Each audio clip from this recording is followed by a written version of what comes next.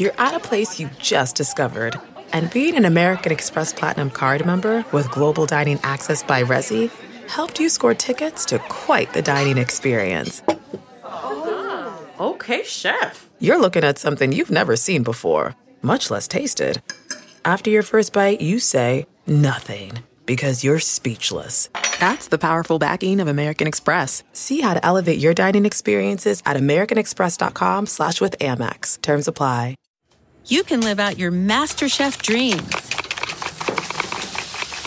when you find a professional on Angie to tackle your dream kitchen remodel. Connect with skilled professionals to get all your home projects done well. Inside to outside, repairs to renovations. Get started on the Angie app or visit Angie.com today. You can do this when you Angie that. Welcome to the Nerdist Podcast, episode number 236. A lot of fun stuff going on over at the YouTube channel, youtube.com/Nerdist. Check that shit out.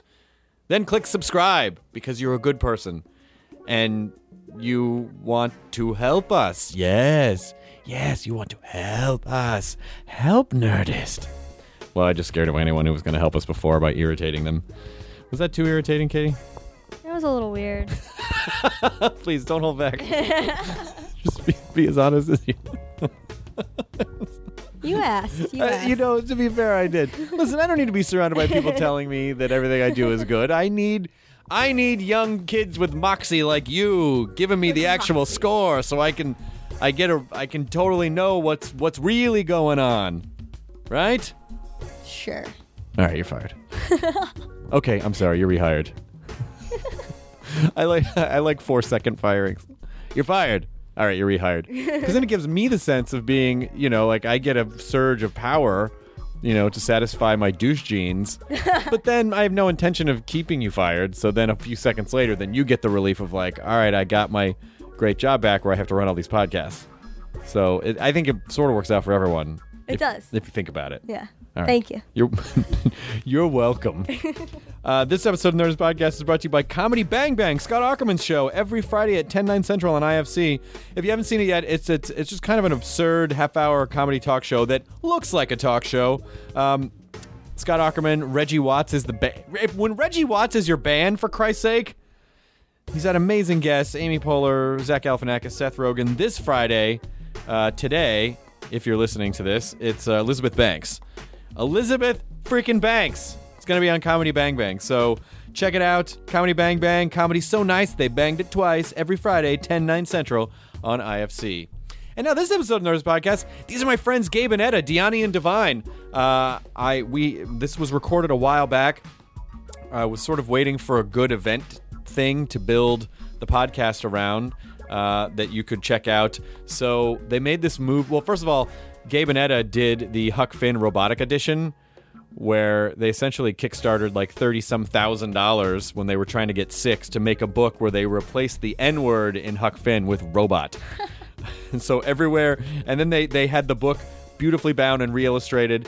So everywhere where Jim is a robot, and it's phenomenal. They're hilarious people. Amazing sketch comedy writers. I've done comedy with them for years and years and years, and I feel like everyone should know who they are. And so, just being the kind of self-starters that they are, they made a movie. Like, they wrote a script and just made a movie themselves called The Selling. It's a paranormal comedy, which I loved. A bunch of my friends were in it. Janet Varney was in it. Cole Stratton was in it. Simon Helberg's in it. And Gabe and Etta are in it. And it's a fucking great movie. And so they are kickstarting basically a theatrical release. So if you go to Kickstarter and just type The Selling into the search bar, I believe it goes until about mid-August. They're trying to raise $25,000 to get a theatrical release. And I wanted to have them on, not only because I love them and I think they're funny, and they were on the stand-up comedy cluster from last year that we did here at Meltdown, but just as people, as self-starters, as people who have that kind of entrepreneurial, like, hey, we want to do a thing, we're just going to go out and make it. I thought it would be great to have them on because a lot of you guys want to do the same stuff, and you say, how do I do comedy? How do I make a movie? How do I write a TV show? And so just from their point of view, I wanted to have them on to talk about that, and they're just lovely people. So you can follow them at Deani Divine on Twitter, Diani DEVINE, and DeaniandDivine.com. So here we go.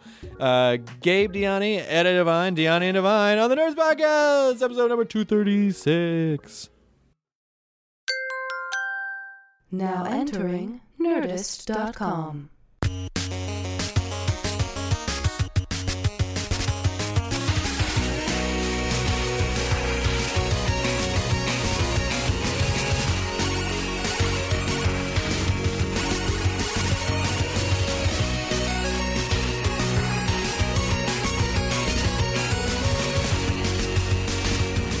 But I don't want to drink from their water bottle. I'm fine. Did you say I'm fine with blowing strangers, but I don't want to drink from their water bottles? Yeah, you know.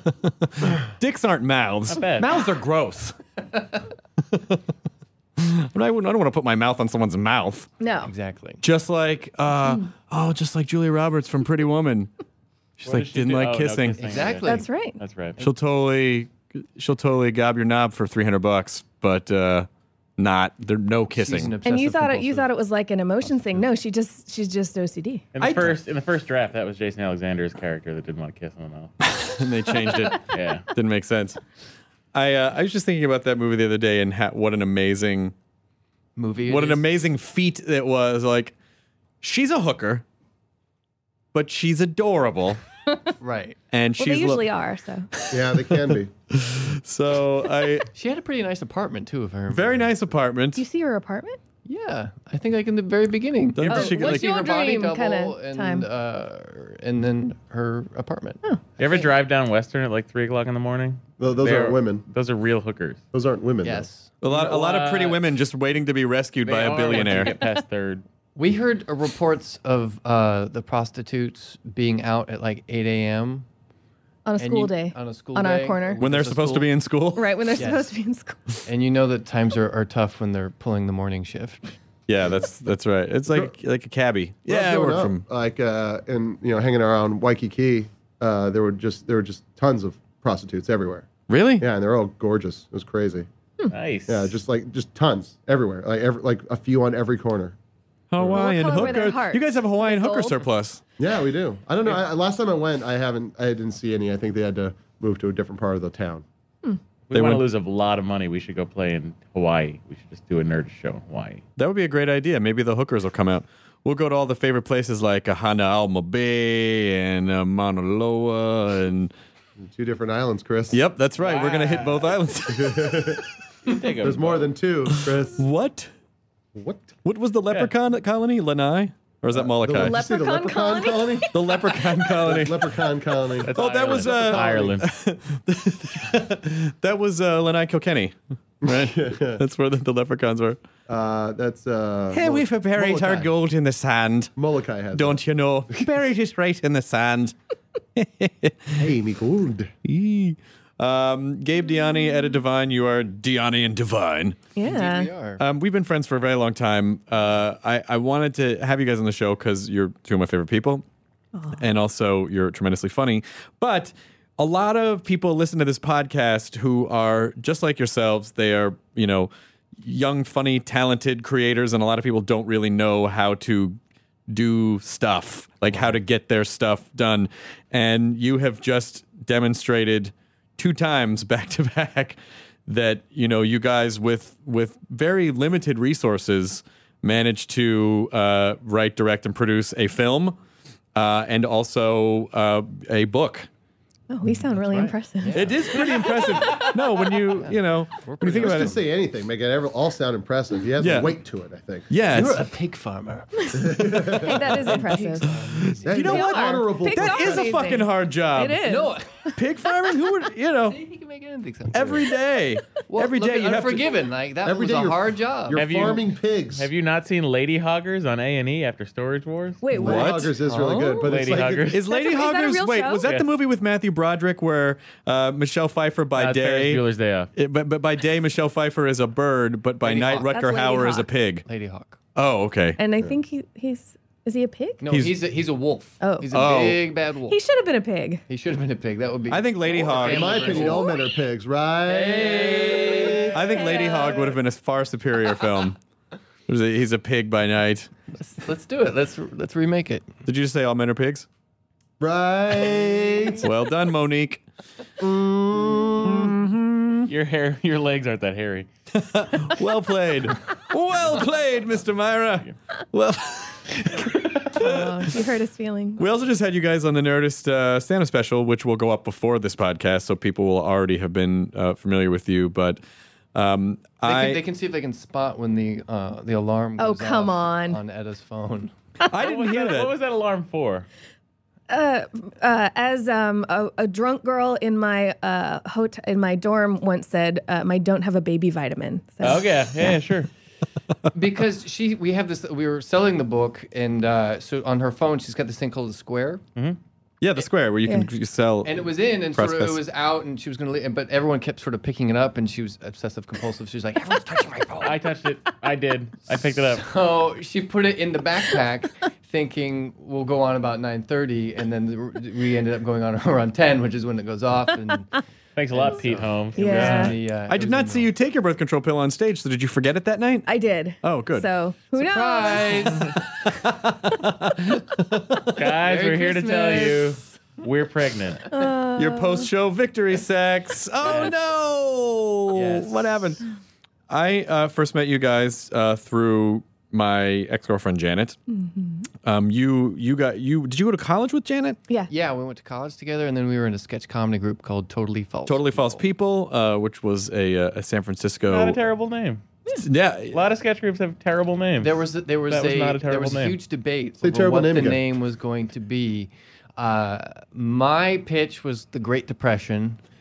I also like that. And then there was Tiny Orphans with No Hope, which I thought was too long. But then Tiny Orphans sort of batted around for a little bit. And then Janet and Cole and Dave went to go see Kids in the Hall. And I was poor and I couldn't afford a ticket. Sidebar, Janet and Cole and Dave created and produced SF Sketchfest. Yes, and thankfully I decided not to join them in that. You were doing something really important. I'm going to go do my one-man show. You guys have fun with your little sketch thing. And off Gabe goes with his turtleneck. And a and pipe. now it's like, this huge thing, and I... But you perform in it every year.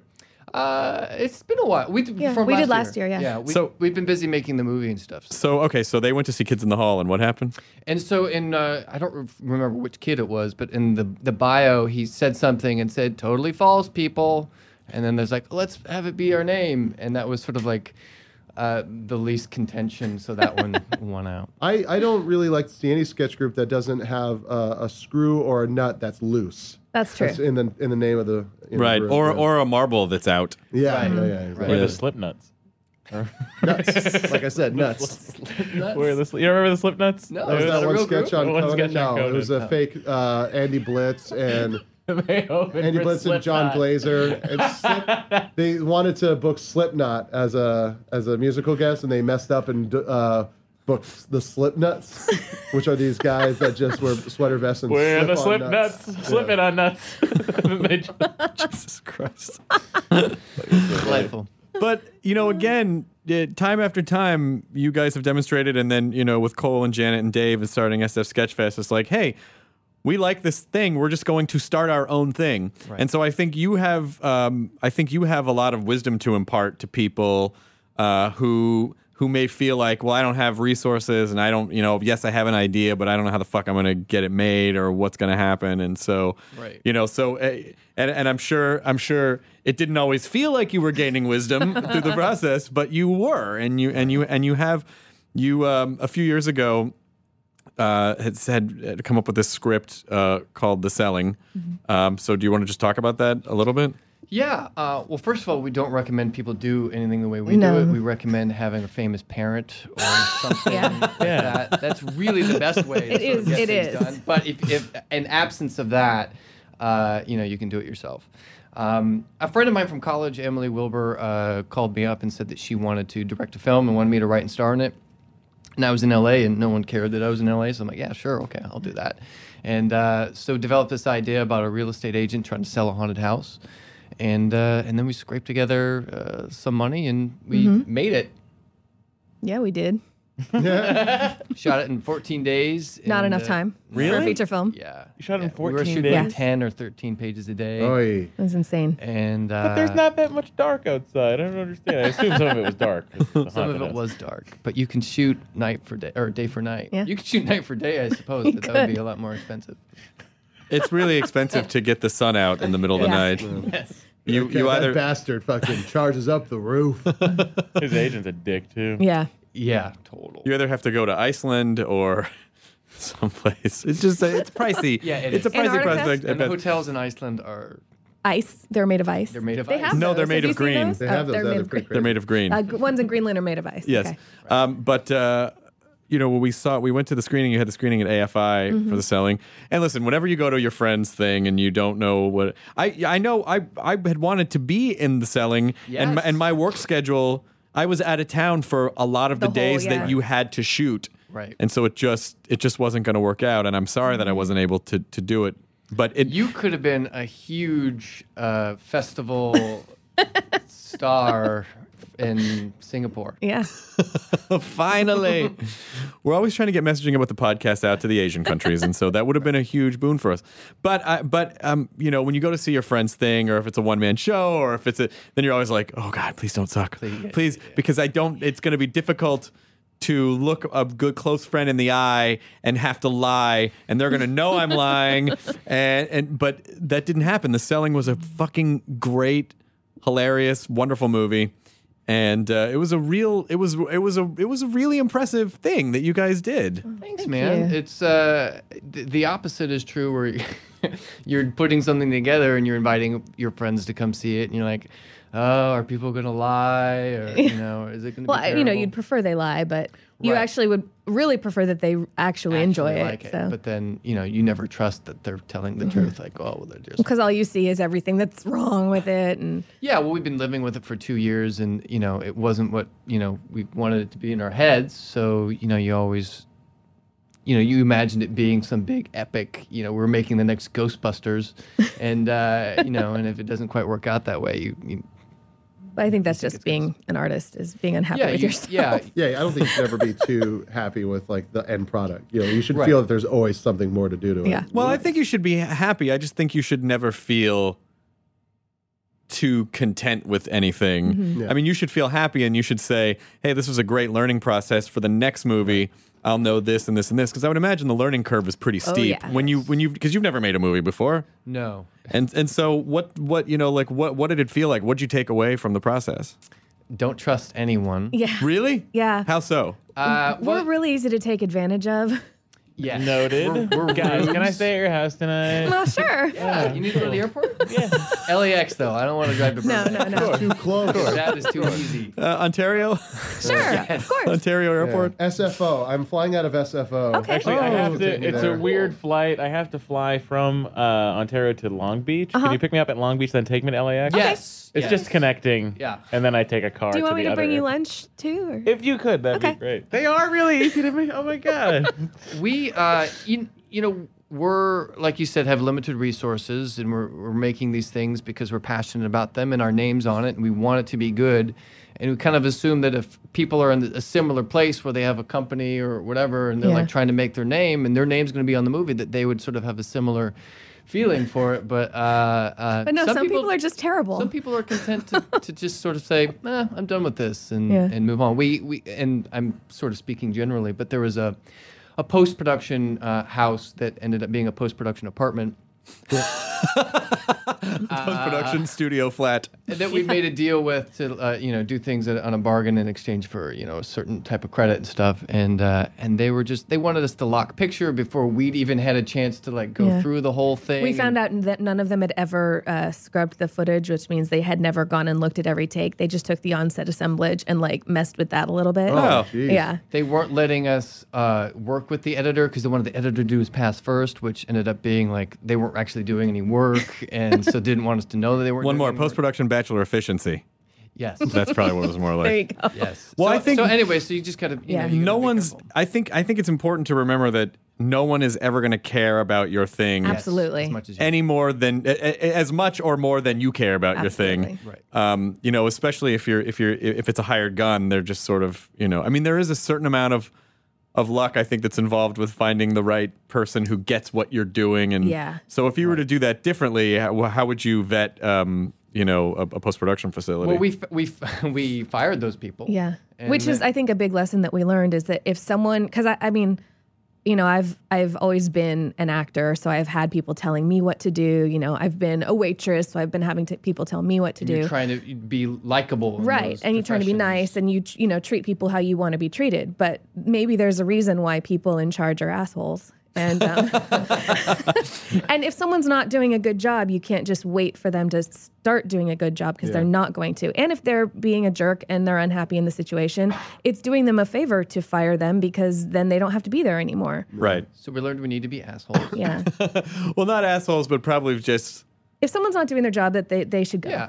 It's right. business. If you give them a couple opportunities and they make it clear that they just don't give a shit or they have a totally different idea than something that you have, then you need to be okay with moving on. And that's really hard to do that, but it's something that I think you need to do if you're going to be in charge. So, but we put the word out to friends that we knew and just said we're looking for this, and you know we'd get recommendations and talk to people, and through that we found most of our core sort of team that we'll want to work with on the next one. And we found a great post-production house called The Product Factory. It's in Burbank, and they're great, wonderful people. They do all the Marvel motion animated comics. Stuff. Oh, great! Yeah. The animated shows, and they're just really great, and they're really passionate about the project, and so it's been great.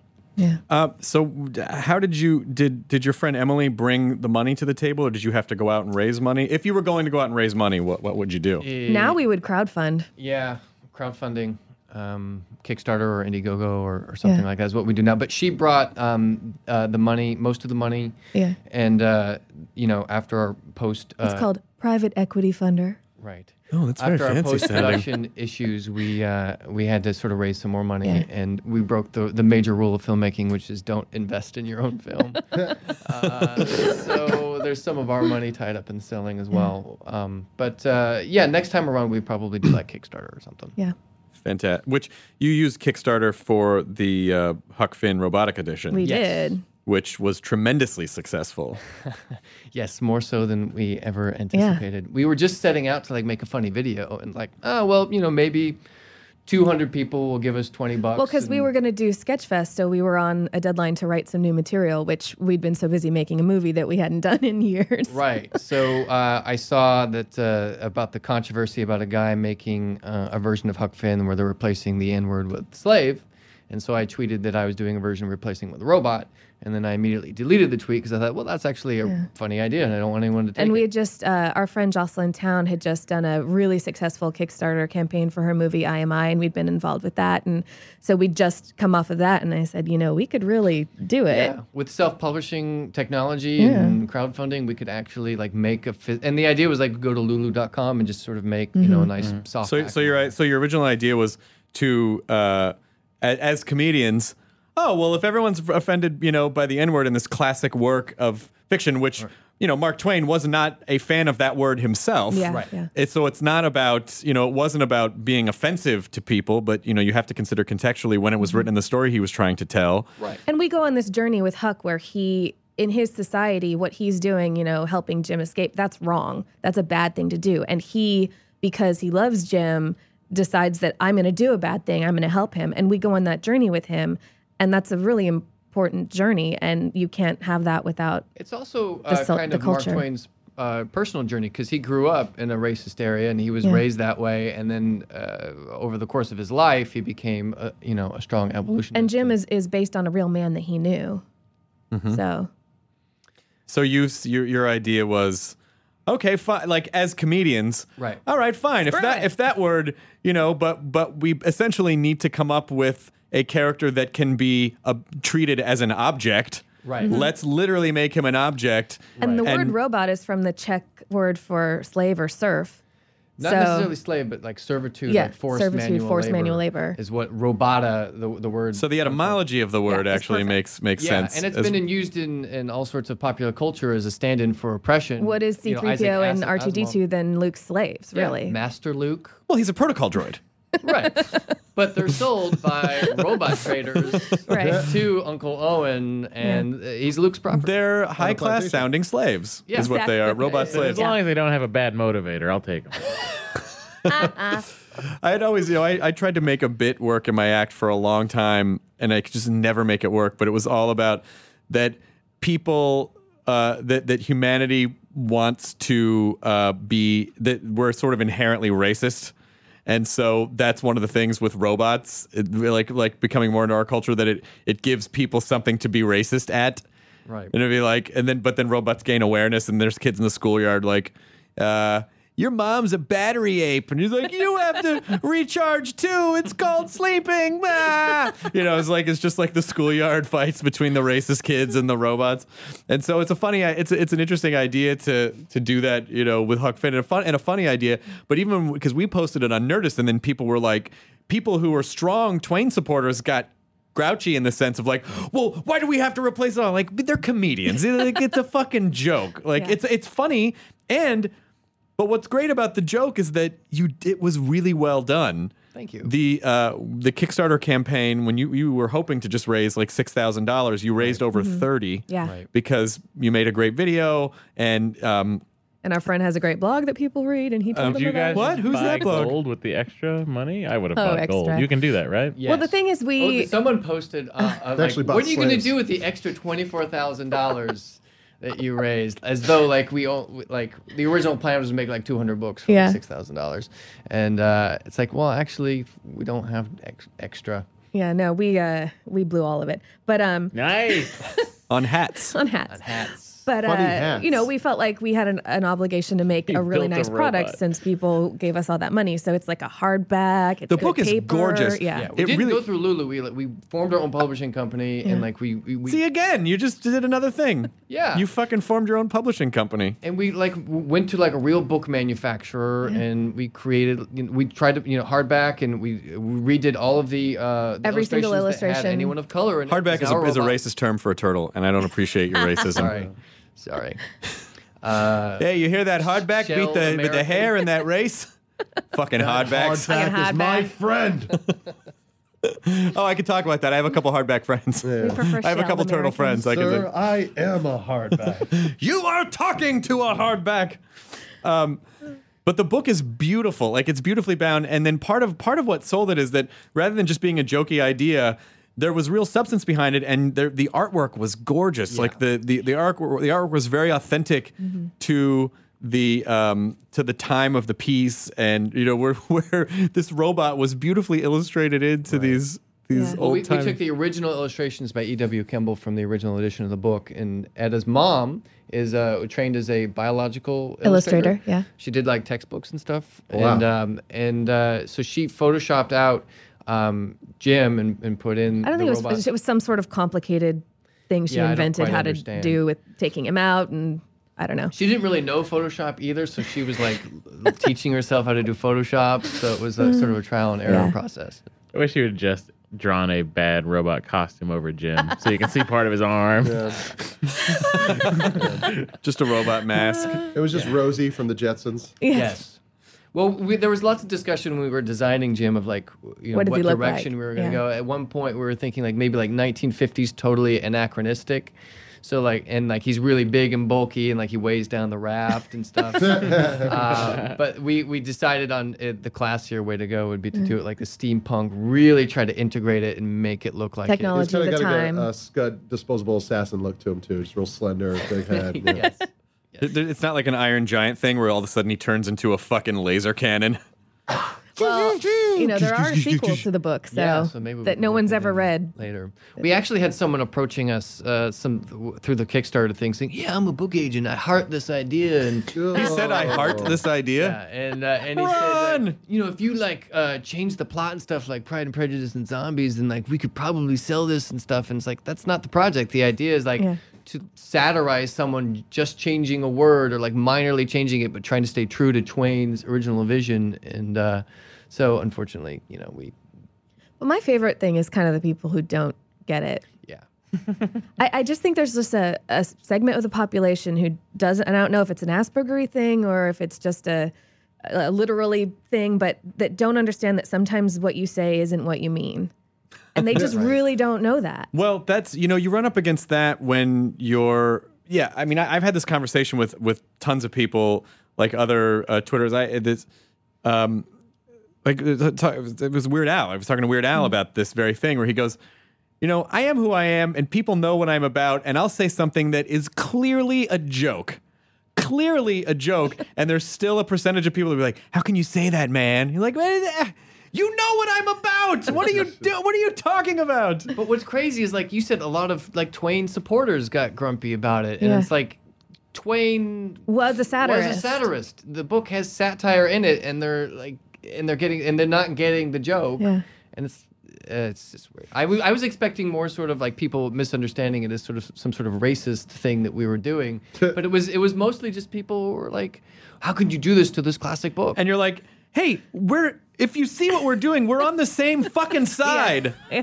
We are satirizing the idea of changing a word, a classic piece of literary history. Right. And you're angry. The bottom line is people hate change. They don't like things to be fucked with. I would just like paper money as well. Only paper money. But again, time and time again, you guys keep figuring out ways to turn things that you care about into actual things, and so that's you're the perfect example of like what I mean. Using your friend groups, using the internet, using social networks, the Kickstarter campaign of just figuring out. I mean, this book could have just been a tweet, yeah, and an idea that you're like, that'd be fun, but I don't know how the fuck to go about that, but. Right. But you actually just figured it out. Did you write down a series of steps like, well, we're going to do this, or we're going to do this, or was it just sort of intuitively? I think it's mostly foolishness and an ability to not have a social life or do the dishes. I mean, right. We have Dishmageddon at home. If anyone wants to come over and help. Like, it's that, okay, we can do that. I mean, I've been doing a play for the last 3 months too, and it didn't even occur to me to not do it, So it's like, an opportunity? Okay. So I'm just saying yes when we probably shouldn't. But like at the beginning, it was like, okay, well, Lulu makes it easy. You make your PDF and you upload it and stuff like that. And then when we had to do it, we decided to do it on our own to sort of, increase the quality of the book. It was just steps of trying to figure it out. Like, okay, well, what do we got to do next? And it's, what do you got to do now? And then, shipping's this much. And we didn't charge enough for international shipping, by the way. If anyone's planning on making a book, charge more than $5 for yes, because it costs $14.95. $14.95 because you have to priority ship it. Yeah. You can't send it first. Or you can send it first class. If it's light enough. It's cheaper to send it first class to Canada. I don't know if this is interesting to anyone, but if you're sending it anywhere else, you'll have to send it priority, and it'll be $14. $14.95. Jerks. Yeah. So, and by the way, the post office they're does terrible. not make it easy to give them money. We tried to give them so much money, and they made it so hard. Their padded priority envelopes are only. This is something that if you're planning on trying to get a book out before Christmas, order your padded envelopes from the post office because they don't carry them in the post office at all. You have to order them, and it takes like 2 weeks to get. I'm bored, Gabe. This is something I'm passionate about. No, I'm interested in this because I drove of to eBay. like 7 post offices and asked for, hey, do you have the 9.5 by 12.5 padded priority envelope for international? And those don't exist. You're crazy. Was what I got. And you can only order 15 at a time unless you like call the customer service line and wade through until you find someone who can actually help you so you can order more. They're worse than AT&T. Really? Yeah. What was your because we talked about the experience of you like going to the post office and then just like being like, what do you? Well, I went like a week or two ahead of time and said, Can we get an appointment? 700 books. Can we like make an appointment, or can we want to send a media mail? Can we like get a media mail stamp like printed out, 700 of them that we can just stamp on at home and bring them in? Like, no, you got to bring them in and stand in line. So we were the worst people in the world coming into the post office right before Christmas with thousands of things. Oh my god! And This is something you never thought of Right. when you decided to make the book. Like, oh yeah, at some point we're gonna have to actually mail these out to Yeah, people. yeah. Right, but we thought PayPal's got like this data merge thing where you have your addresses that you need to send to. You can do a data merge of all 700 of them, and then you can print out all the postage at home and stick them on. prepaid, easy. So we start doing it, and like it's not working. There's like some error or whatever. We call the customer service line, and they're like, "Oh yeah, that service doesn't exist anymore, but we haven't taken it off the website in case we decide to offer that service again." Nowhere at some does it point." say. In case we decide to offer the service Right. again. Right. So be forewarned about this. So we were planning on that, and so we were. Yeah. It's been a steep learning curve. So you had to stamp and stuff 700 envelopes. Yes. Which is a luxury problem. You sold It is, 700 books. absolutely. Yeah. And then so we got all the envelopes ready and we got all the books ready, and then we waited in line with like a box of books each. And then we got to the person, started doing them. Then she'd go out to the car, or I'd go out to the car and start bringing in all these other boxes. And you full could of just books. feel the stares from the back of the line of the from everyone. hatred. And well-founded Well-founded hatred. I'm not arguing that, but there was no other way for us to do it. Wow. Sorry. So we just like to everyone. apologize to everyone who tried to mail a letter. Yeah. At the Nat King Cole post office. Don't. On 3rd. They're gonna your And picture's Western. gonna be up on like next to the most wanted people. Like, do not let this person, Yes. these people in here. But I don't want to say surprisingly, but as unhelpful as the post office in general was, the actual tellers, people they there were were great. actually really sweet and helpful, and were really great about it. So I'll say that for the post office. You can cut all of this out. It's all staying in. It's our bread and butter post office talk. I gotta go. You're gonna have to go Bye, shoot B-roll. Matt. Yep. Matt's got to go produce All right. Attack of the Good to see you, Show Gadgetron segment. Bye. What are you Johnny gets reviewing his- today? 27-inch iMac. You're reviewing an iMac on? Really? Yeah, you get a MacBook Pro. Don't worry. What? Oh, nice. Very exciting. Joni, you get your own mic now. How does that feel? Feels a lot better. Yeah. Feels a lot better. Thank Were you goodness guys he's sharing a gone. chair, He too? was bringing No, I me was sitting down. over here. Okay. It was very much lower than everybody else. I didn't like that feeling. It's easier to make eye contact with you this way. Yeah, I think so. It was sort of dividing up the eye contact, and then I ended up I've focusing discovered more a on real voice. connection between Gabe and Jonah ever since Matt left. I know.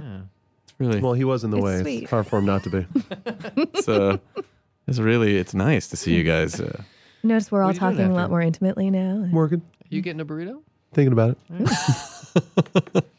I always loved your guys' comedy, which is why I put you on the stand-up special, because it was very unique and unlike anything that I'd ever seen before, where you kind of do these two-person, almost radio plays. Right. So what was the genesis of that idea versus doing? Was that call back to Star Trek? Yes, 3? we know. No? Okay. We The guy know. with the big ears? Yeah, I know. Okay. The genesis of it was that I was working in Totally False People, which was a great sketch comedy group. But But Gabe's crotchety. I'm a little crotchety. I'm a bit of an old man. And it was very much inspired by sort of modern sketch comedy where it sort of lights up, wacky costumes, crazy characters. And Pussy then, wigs. Pussy wigs. And Merkins. Sorry, Merkins. Yeah. and Pussy then, wigs. you know, Merkins. below line, lights out, and that's fine. But I found myself being used as kind of sort of a sight gag a lot. If there's someone who needs to take off their clothes or to get like fake blood all over them, it usually ended up being me, which I was happy to do. But I just got kind of tired of going to the sink after in a comedy club bathroom and trying to clean up after a show. What was the bit you did that I saw you on Theme Park that one time? I remember I really loved it. Oh, that was Homeless Boss. Yes. Yeah, And yeah. that was like that was the first sketch that I wrote, and it's a little hacky in terms of structure, but I still love it. It's basically you have someone starting a day of work and it's like, I just want to tell you something about my boss. He was homeless for 15 years and then turned his life around, and now he's this multi-millionaire. And then I come in as the the very high status. Hey, how are you? Blah blah blah blah blah. And like, do you have 50 cents? I remember I remember I dug it, but I remember like to your point where you're saying about how you're a crotchety old man and how you resent things. I was like backstage. I was like, wow, great performance, man. That was a really funny sketch. And you're like, this is the first thing I wrote. I'm so tired of it. I don't want to do that anymore. I was like, well, it was good. It's See you hard though. later. It's hard though, because you get in your own head about stuff, and you forget. Oh, other people don't have the same perspective on this Right. material that Yeah. I have. Right. So that's easy. It's easy to forget that sometimes. But I also, and you guys are also responsible for my complete emergence into the Doctor Who world. Yes.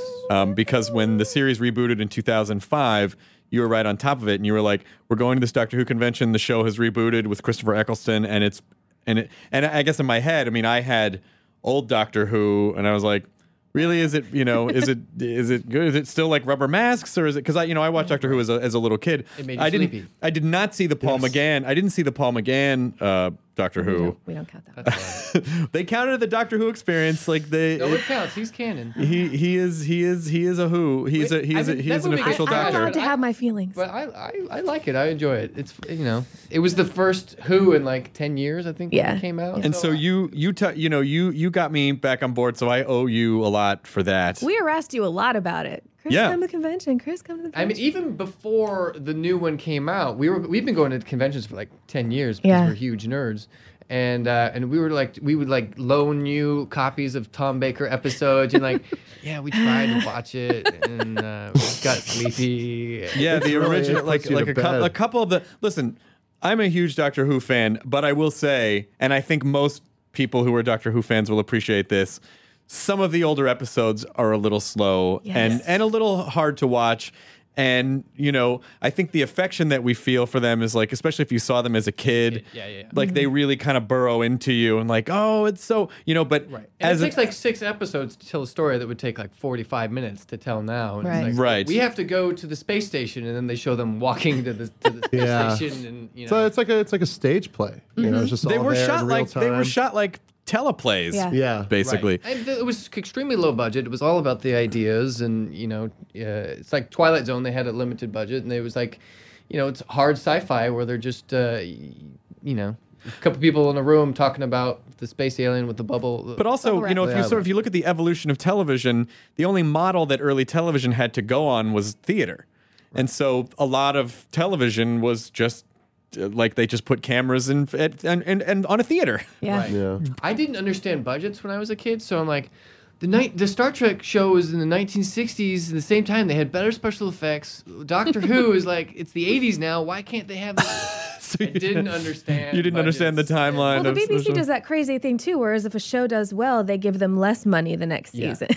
Yeah. It doesn't make any sense No. to me. But so you were They don't need it. You were That's what they think. responsible Yeah. for that. You were responsible for that in my life. But then I also, We're besides, very happy for you that you got to hang out with David Tennant. We're not. he's so jealous great. in any I mean, really, way. he was great. I've met 3 doctors now. That's fantastic. Peter Davison. I sat on Peter Davidson's lap once for a picture. It wasn't a big deal. I'd hope so. It was for a picture after we had sex. Right, yeah. Yes, He, I got Davison likes to watch. keep a record of everyone Absolutely. that doctor's been in, but but also not just your presentation style, but you're like a lot of your stuff. Like you do a great Batman sketch, and you do great stuff with witches. It's just sort of like the. It's sort of taking all these kind of nerdy things that we love and doing a very British thing, which is kind of making it about their bureaucracy or their process or their Someone said once that most storytelling is normal people in extraordinary situations, and our act is extraordinary people in normal situations. yeah. Yeah, and it's interesting that you say sort of a British sensibility. I hadn't realized that until you said it, but I totally see. Well, that. that's just sort of the Terry Gilliam idea of like, oh, here's God, but then here's all of the people and the secretaries and Right. the switchboards in place Yeah. that run the infrastructure that holds heaven in place. It's like it's that kind of Right. Well, when we were first sort of getting together to work on it, we'd been dating for about 5 years at that point, and I was in Totally False People, and she was doing these other projects, and she's amazing, one of the most funny people I know, and we just decided, I think our careers are more important than any Than our damage relationships, that this will do to our relationship. So maybe we should start working together. And I had recently discovered Nichols and May, which I didn't know them as a kid. But my biggest comedy influences in sort of my teen years was like Cosby and Newhart and sort of that 50s, 60s sort of intellectual, smart, funny, clean humor. And so we sort of set out to do something like that in sort of the vein of Nichols and May and Newhart and Cosby. And it was really, we wanted to try to make a sketch stand-up hybrid where we could just go up and have 2 microphones and mime stuff, not have props, and just be in our regular. It's so liberating not to have to bring a car full of crap to a gig. Oh yeah, I mean it's yes. Yes, even just being in a musical duo and just having to, bring a guitar and make sure that there was, we need a DI box and we need this and that, and then they always fuck it up and wherever you go because they're not used to that stuff. If there's a stand-up in the show, he just shows up, goes on stage, does his thing, and it's like, I want to do that. Mm-hmm. Touring stand-ups are great. I mean, you imagine a band playing the same size venue has to divide everything between their all of the stagehands and all the people in the band and all of the equipment and this is a stand up and like, yeah, hey, here I am. Yeah. Sound check? All loaded in. What do you need a sound check for? Hello. I'm done. What's the deal with? What is the deal with? Okay, we're good. I got it. You gotta be kidding me. Kidding. I'm getting some. Bring it up on the D's. Yeah, Bring it up on the D's, a little feedback. Kidding. All right, we're good. Balls. Vaginas. Balls. What else is going on? I saw that actually. That was mine, unfortunately. What else is going on? What's happening in the world? But when you're making the movie and you're going through that, what else did you learn throughout that process for people that are listening that want to make a movie or make a thing? Have a good line producer. Yeah. Yeah. Have a plan for festivals. Read Chris Gore's book. Oh, yeah. Chris Gore's festival book is great. That we wish that we'd read ahead of time. Chris Gore's book about festivals and budgeting for festivals. Oh, we got into a festival. How do we get there? Because we spent all the money on the movie. Yeah. So that, and there's thinking outside the box office, trying to, the plan of, hey, we're going to make a movie and do the festival circuit, and then someone's going to pick it up. I mean, that's that just really doesn't happen anymore. Even for movies that go and do great at Sundance, that hardly ever happens anymore. So you have to think in terms of what's the end game? What's your goal? If you just want to make a movie, fine, just do that. But if you want to make your investors' money back, then you have to, start thinking about distributing it yourself, having a plan for distribution if no one picks it up, doing some kind of hybrid distribution. And there's so many new things that are happening now. There's this cool company called Distribber that you can skip a lot of the aggregators to get onto venues like Amazon and iTunes. And instead of taking sales agent, instead of a sales agent getting 25%, they just take a flat rate. And so what's that place? It's called Distribber. How's that? Distribber.com. Yeah.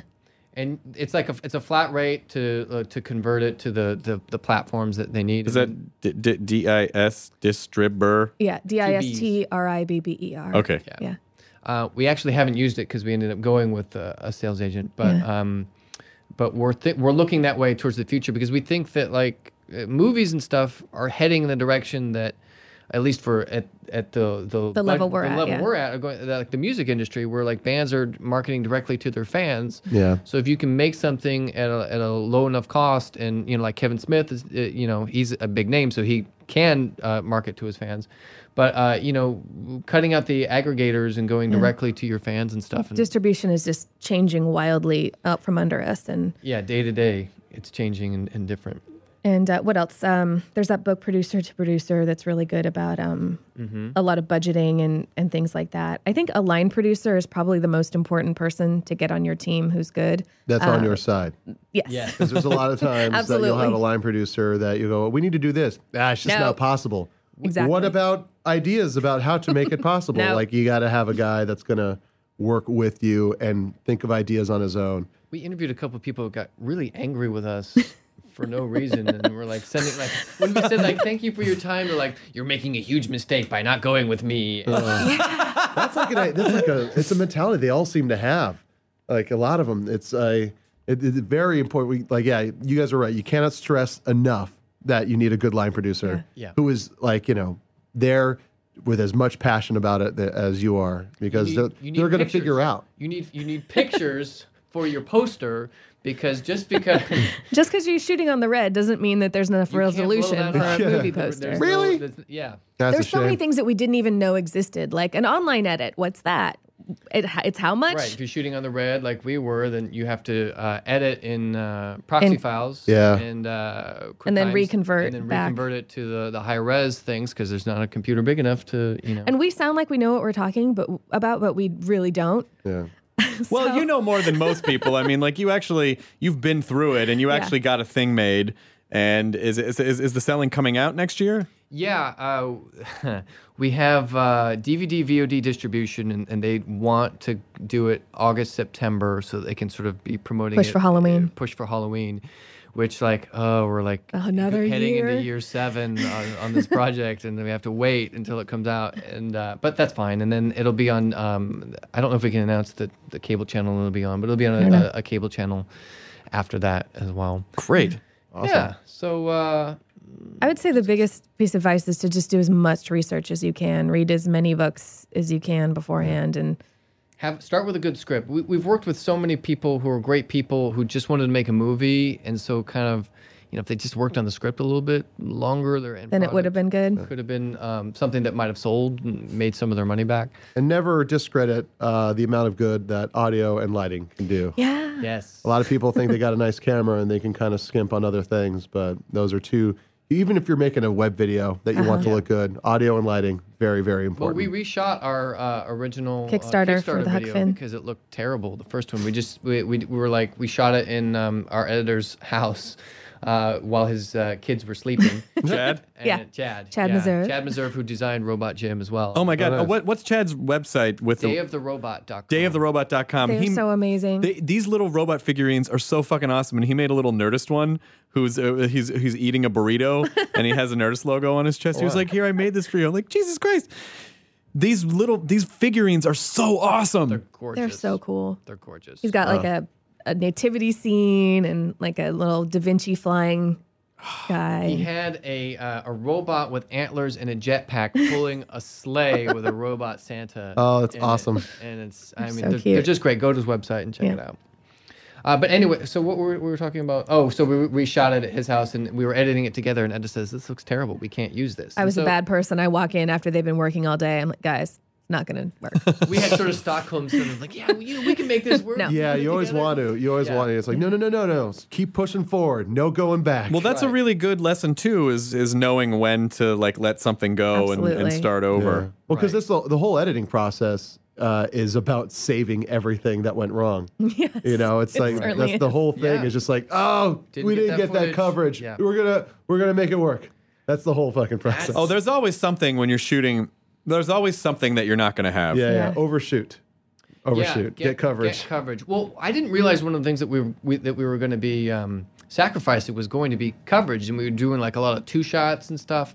And it's a comedy, and you if you don't have that the pacing and the timing down in that 2 shot, then there's not a lot. And you can do. we were lucky if we got 3 takes for something on the selling too. So I would do less. Did you guys do a lot of dolly rehearsing? shots. Did you guys do a lot of rehearsing beforehand? not as much as we wanted to. Yeah. Like, I wanted to be completely off book beforehand because I wrote myself into 90% of the script because I am a huge a-hole apparently. But like all the producing duties, like the last 2 weeks before The last shoot, thing we were thinking about was our acting. Oh, that's the that's the worst. I was like literally cramming lines before going and shooting like a big, and it's like a scene that was like a big speech that had been written to be like, it's in this room and then this room, and it's like, cutting. It's like, yeah, we're gonna do all this in one take. Go. Like, okay, great. So there are, moments in the movie that. Do you recommend trying to balance the performer, producer roles and writer? There's nothing quite like having control. Yeah. But it's really hard. I like having no one to blame but myself. Yeah, me too. But it is really hard. Yeah. It's really, and I think that my performance suffered in the movie. I know mine did, yeah. At least in my eyes. Well, you're trying to get through a scene and like, cut. Gabe, the next actor isn't here yet. Can you call him? Oh, okay. Well, let me just step out Yeah, for a second. exactly. Well, Gary Shandling talked about that in one of his interviews about the Larry Sanders Show, where he says it's just it was the hardest thing out of everything was separating after being done, like getting everything ready and writing the shows and producing it, like just completely not thinking about that so he could work on the performance. He said that was the hardest part, was separating the writer's mind, especially being in a scene. When you're in a scene acting and you know everything about everything instead of just being an actor. Yeah. You know, it's really, and then especially if like you fuck up while you're performing your own thing, and then there's all these people there because of you and your thing, and you're the one messing it up. It feels really weird. Prep is really important and can help with producing and stuff because like I had all the time in the world to write the script, and then we had all the time in the world to do the post-production, but we had 14 days to shoot it. Yeah. So if I could go back and redo it, I really would have focused more on pre-production and trying to get everything in line so that things would have gone a bit smoother. If I could go back and read it, I wouldn't have done craft services myself. Yes, that was a mistake. It's worth investing a little extra money in someone to just do the craft service. Yeah. But I mean, I guess if you're working with, I mean, you know, there is a romantic idea that we as young maverick artists get in our heads. We're like, I'm going to do it all. I'm going to do everything. Well, you kind of have to when you don't have a budget, and like you can't, if you can't afford someone to do a good job, and you're not. Well, if I'm not going to pay anyone, I might as well not pay me to do it, and I'll at least care about it, and you know. Can you barter stuff with people? Like you know, with Kickstarter, you're offering premiums. What were the premiums that you offered for your Kickstarter campaign? $1 was a digital copy of the book. $5 was a digital copy and an invite to the party. $15 was illustration and like a nice print illustration. $25 was the book and the illustration. Book and the illustration, and everyone past that level gets the book illustration and that stuff. And then you could get like a robot figurine. You get a robot necklace. More copies of the book. You could get your name in the back of the book and the acknowledgments.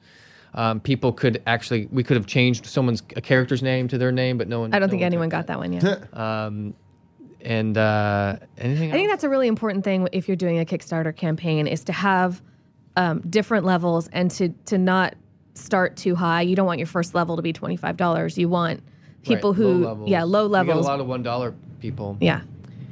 And 25 is a premium number, so make sure you have something good at the $25 level. Yeah. And you have to make sure that your video is good because when she told us we had to reshoot, what was your rationale? What did you say? That on Kickstarter, like when I watch a Kickstarter video, if I want to be a part of their world, then I'm going to donate.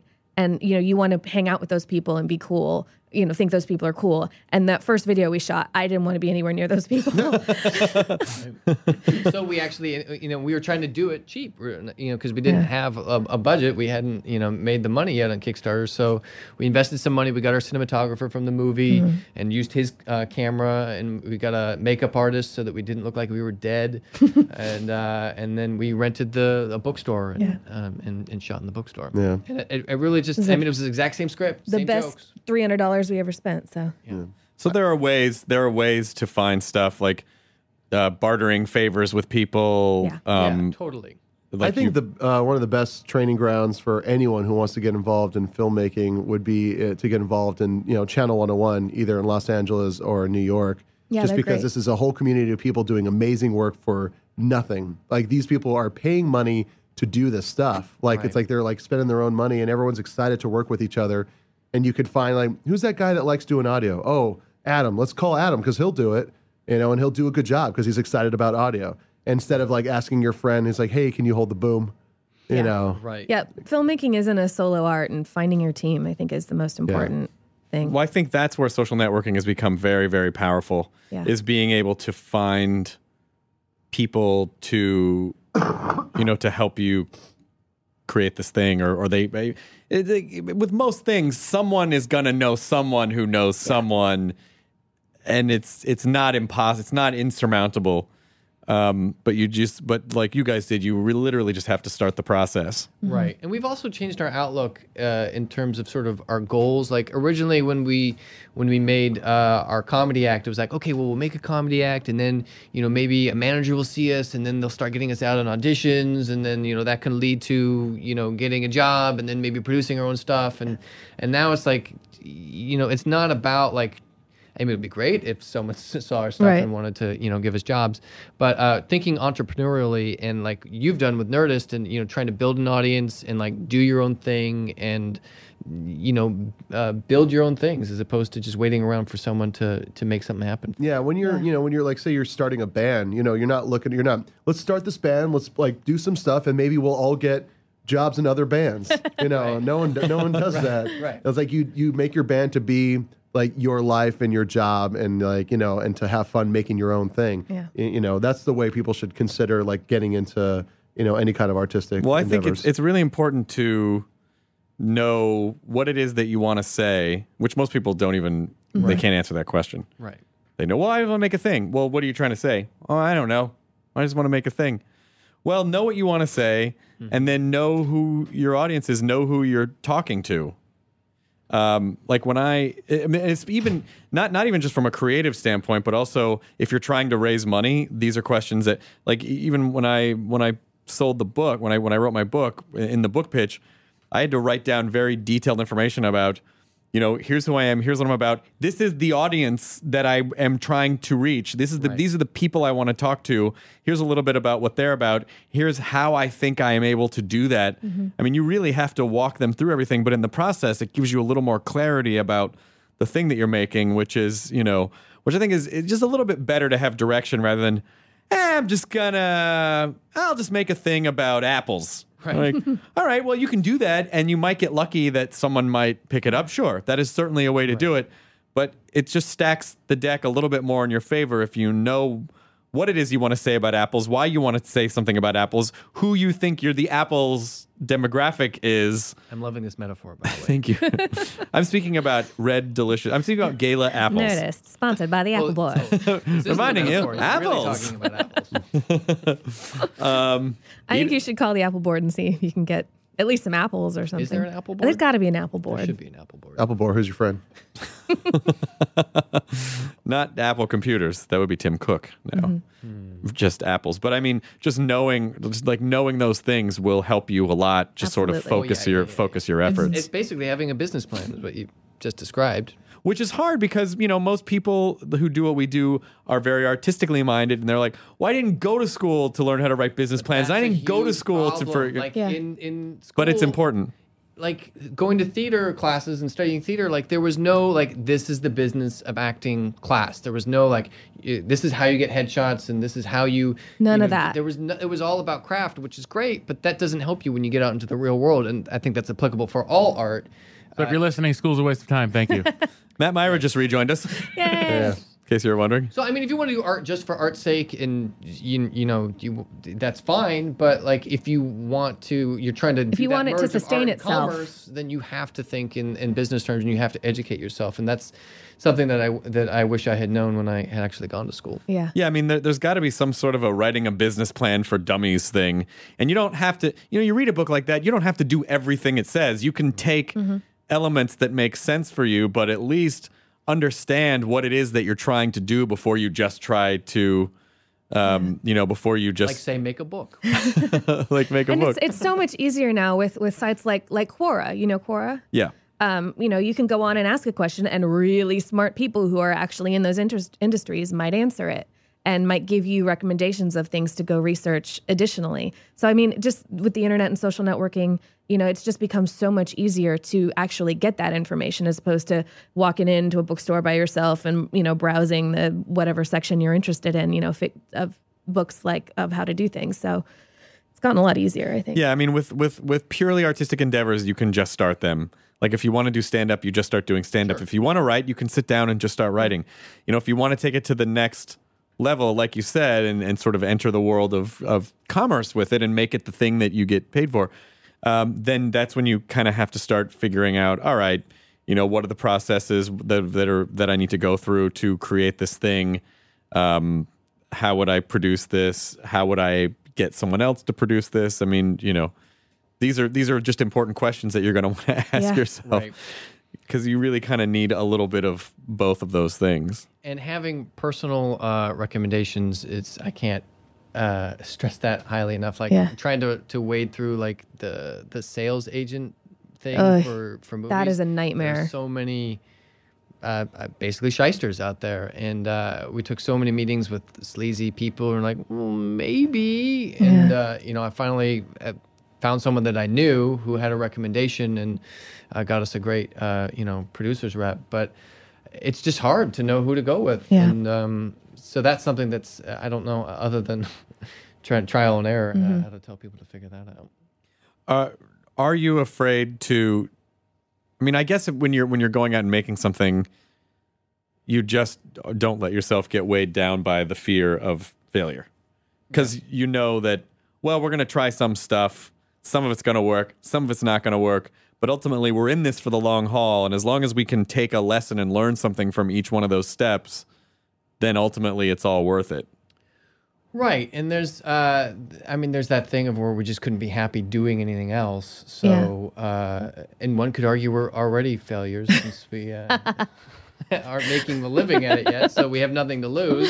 Right. I would say that's not true, though. I think you can only fail if you just give up. Exactly. I was speaking monetarily as a joke, but we're really proud of the stuff that we've done, and I feel it's successful in that way, and you just got to go for it. Last night we had our launch party. And amazing launch party at Nerd Melt. Yay! Oh my God! Can we just talk for a second about the Dust Bowl Cavaliers? Yes, they're amazing. So good. They were playing Yoshimi.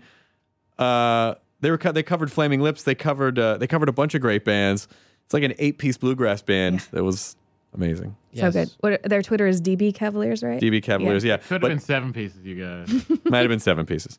But it was really great. And Chad was there selling robot figurines, and you guys were there with books, and there were drinks and a food truck, and it was really whiskey, and a bunch of people showed up. You guys had a really nice event. Yeah, it was a lot of fun. We got to meet some of our backers. And but that's what's really so exciting. Cool That's what's so exciting is like it's not, I think, when you're trying to build a community to support the thing, you have to remember that it's not just about you taking money from them or taking that you really are building a community. And it's like, these people get on board, like you said, because they want to hang out with you. And most of the time, they're people that you go, holy shit, I would totally hang out with this person. Absolutely. All of our backers we met last night were really cool people who I want to know more about. And if someone mentions it on Twitter, sometimes if I have time, I'll stalk them a little bit and read their tweets and stuff. And there's really cool people out there who like the thing we did. We had a librarian show up. Two librarians. Two librarians? Yeah. Oh, okay. Who gotten the sexy librarian package because she had to because she was a librarian. She's a sexy librarian. She was a sexy librarian. And some guy who got one and then a couple for his kids and for his kid to give to her English teacher who was teaching Mark that's Twain awesome. in class. And just people a guy who teaches 8th grade who's going to use it as his reading. But not only that, the other side of it is a kid who might not normally be inspired to read Mark Twain sees that there's a robot in it, and all of a sudden is like, "Oh my God, robots!" Yeah. Right. That's awesome. We say that in our pseudo-intellectual They never explain the robot. It just says robot. It's just there. There's pictures. Mark Twain was a genius. It's an alternate reality. It's like that John Travolta movie where the white people were the oppressed. White Man's Burden. White Man's Burden. Whoa, Dave is that a Matthews real Band on the thing? soundtrack. Yeah. Yeah. Really? And, No one Harry cares. Belafonte was the rich black guy in it who was sort of the man. And then it's like Always got the his foot on thugs- Whitey's neck. The thugs were the skinheads, and they had like a white Rottweiler or a bulldog of some sort. It's such a bad movie. I really think, though, Great soundtrack. The lesson to take away was that, and all the popular music was like Pat Boone. No, it's not. That works for the current world we live in because white people. Never mind. No. No. white people, Pat for the Boone most would not part, hate dominate Pat the Boone. MTV Video Music Awards. Yeah. Isn't it? Yeah. Anyway, Michael Bublé. No, I'm trying to think of the whitest. think it's I'm Bubble. confused. Michael Bubble. Mikey Bubbles. But I think, a lot of artists or a lot of people look at social networks and the building of community really more like they're the they're the lord of a fiefdom or something. Where it's like, yeah, I'm going to build a community and they're just going to support what I do. When you have to realize, like, no, community means we're all this together, and that means of not just treating people like you're trying to take something from them, but you're all in it together, and you should have to appreciate that element of it. And that's the great thing about the internet and technology. And, like we said, a couple years ago, we wouldn't have been able to do this project at all because we wouldn't have been able to afford it, raise the money, or connect with people to get the idea out there. So that's it, people. No more excuses. If you want to make a thing, you have every resource at your fingertips. The internet is a magic genie. You just have to ask it the right questions. You just... No, Matthew? No. That's fine. Oh, I said, what's your point of contention? He hates The genies. internet is a really mean magic genie. Yes, it is an evil. Yeah. The genie does what the people do to it. We did a web series, and I star in it, and the amount of 13 the Mary Olsen. Yeah. The amount of 13-year-olds who seriously suggested I kill myself because I'm so hideous was like through the roof. And it's like, I'm an actor. I can take, I go into rooms every day and I'm too fat for those rooms, so that's fine. But, like other people don't have thick skins, and that's a horrible thing to say to someone. No wonder there's teenagers out there who putting their things on YouTube and getting their feelings really hurt. Yeah, by a bunch of people who are, all the people who said those things are miserable people. Yeah. Miserable 13-year-old happy girls. people don't think to do things like that. There's actually an episode that we wrote after that where she goes to a dating workshop, and one of the exercises is called First Impressions, where they bring someone up in front of the group and say, what are your first impressions of this person? And we just took all the quotes. That's great. Yeah, That's great. directly things From that the were said comments about me. of terrible, and there were just terrible as many things. people, and I play a really pathetic character, and there were just as many people who said, oh, that's just like me. And so it was like, oh. What was, which series was? It's called Mary Olsen. It's on youtube.com/Diani Divine. Yeah. And it was a short film that we made called Girls Night Out for Sketchfest competition there, and put it up on YouTube. And then 3 months later, she woke up and had a million emails from YouTube, from YouTube of comments and stuff. And it got 1.3 million hits. And so then we made a little follow-up couple episodes, and we've actually written a 10-episode web series arc that we're hoping to start shooting next year. So you guys don't give yourself enough credit, because everything you say to me is, we had an idea and then we just made a thing, and then we just made more of that thing. Okay. Well, I'm being self-deprecatory. No, that's not a word. Well, let me tell you. Self-defecating? Let me tell you a story. I'm very self-defecating. I shit on He myself. shits on himself all the time. That's what I wanted to say. Grandpa's very self-defecating. So Shits here's an himself example of how constantly. we're always just late to the party, just in terms of the industry in general, and why we go out and do the things that we do. We made this movie, and so I went to go take a copy to my agent. and so I'm going through the door into the agency, and he's coming out, and he looks right at me and walks past. You didn't even recognize him, Recognize me. My agent did not recognize me at all. which is a great sign. Yeah. 3 weeks later, 3 weeks later, he fired me. So now Wait, who did I call again? Right. Exactly. Gabe. So Gabe. and then Barry Bostwick, who's in the movie, and Really? yeah, Oh, yeah, Barry he's Bostwick, he awesome. plays the Exorcist in the film. Oh, that's awesome. I love Barry Bostwick. He was This great. story He's might make you fantastic. just sound pathetic, Gabe. Well, I'm just saying, don't give up. Don't things. I listen to. Your point is that ridiculously humiliating career things happen, but it's okay because you do other things. I listen to the Nerdist podcast, and I listen to Nerdist Writers podcast, Which is and I amazing. hear all these Oh, yeah, stories Ben Blacker does an about, amazing job. Yeah, I paid my dues for 6 months doing stand-up. Oh, yeah, and we always say, I know who you're talking about. good for you. Great. No, but it's just to let people know that, oh yeah, I was kicking around auditioning in LA for 3 weeks before I got a job. And Well, it's all about the work, and as long as you are consistent with it. I have a metaphor that it's probably not a great metaphor, but I sort of feel like It's about apples. it's not about apples. But with anything that I care about, that I'm in for the long haul, where I've decided, you know what, I'm gonna fucking make this work no matter what. Right. No matter how much I get rejected, no matter how much it hurts, and no matter how much I have moments where I'm like, what the fuck am I doing? every day I'm going to go out and I'm going to punch a tree. And sooner or later, that fucking tree is going to go down. Yeah. Right. That I'm going to punch through that goddamn tree in the backyard at some point. And you know what? It's sort of like just the way things work with kind of if you're headed in a direction and with the momentum, it's a lot like compounded interest. Like, yeah, okay, great. I get a few cents here and there. Oh, over a year, that adds up a little bit. And then that compounds the next year and then the next year. And then all of a sudden, before you know it, like all this, it's bigger than you thought it was going to be because you didn't give up and you reassessed your plan every so often, but you had a plan and you just figured it about out. building a body of work, and I don't mean to be complaining. Am I complaining? No. Okay. But I just want to say, like, it's hard, I just and I want don't people know out if there you to, should be like, talking about on the podcast about how you can't get an agent.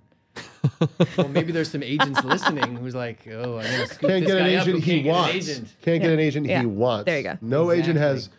compared to what he deserves and he knows he needs. It's going to be funny if your ex-agent hears the podcast and then calls you in to meet with him. And you're like, you dropped me. And he's like, what are you we've never met. What? What's your name? I don't know who you are.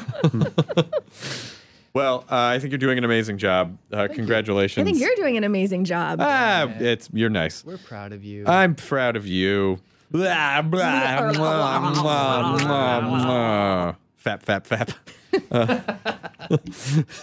Keep going. I want to hear more of this show. But congratulations on the movie. Congratulations on the book. Thanks, man. And I've always believed in you guys, and always, like, whenever I've seen you perform or just stuff that you work on, always been like, nah, there's something extra special going on there. So thank you. So it's I would like to see, I want to see your growth and see you guys I'll show you my growth. do all the things. Whoa. All right. You should get that cut off.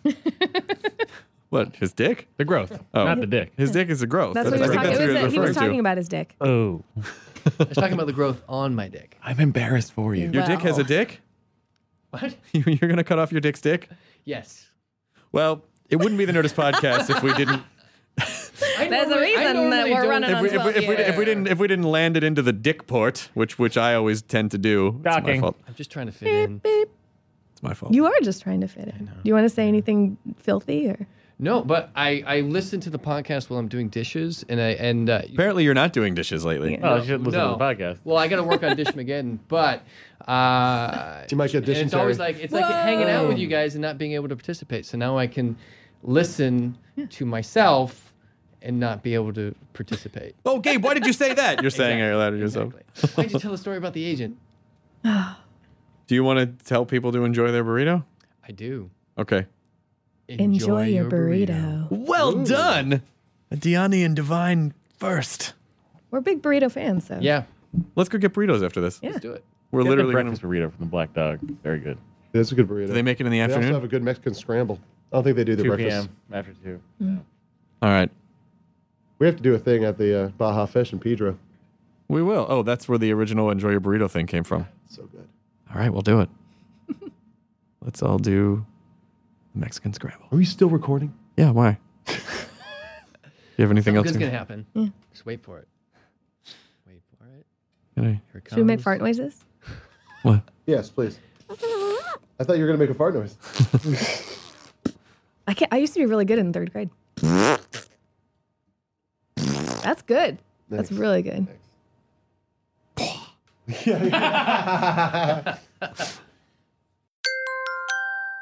Now leaving Nerdist.com.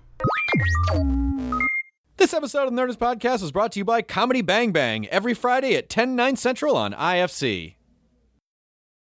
Hey grown-ups, the Cat in the Hat Cast is a new podcast from Wondery, perfect for the whole family. Join the Cat in the Hat and your favorite Dr. Seuss characters as they get whisked away on a new adventure every week. Fish dreams of creating his very own polite and quiet podcast. That is, until he gets a surprise visit to his Fishbowl podcast studio from the Cat in the Hat himself, and it becomes very clear that the cat has other plans for the podcast. And those plans are the opposite of quiet. Sing along to new favorite songs, try your luck at Titanic tongue twisters, have some fun with wondrous wordplay, and most importantly, bring your family along for all of the adventures in the Cat in the Hat Cast. Follow the Cat in the Hat Cast on the Wondery app or wherever you get your podcasts. You can listen to the Cat in the Hat Cast early and ad-free on Wondery Plus. Join Wondery Plus in the Wondery app or on Wondery Kids Plus on Apple Podcasts today.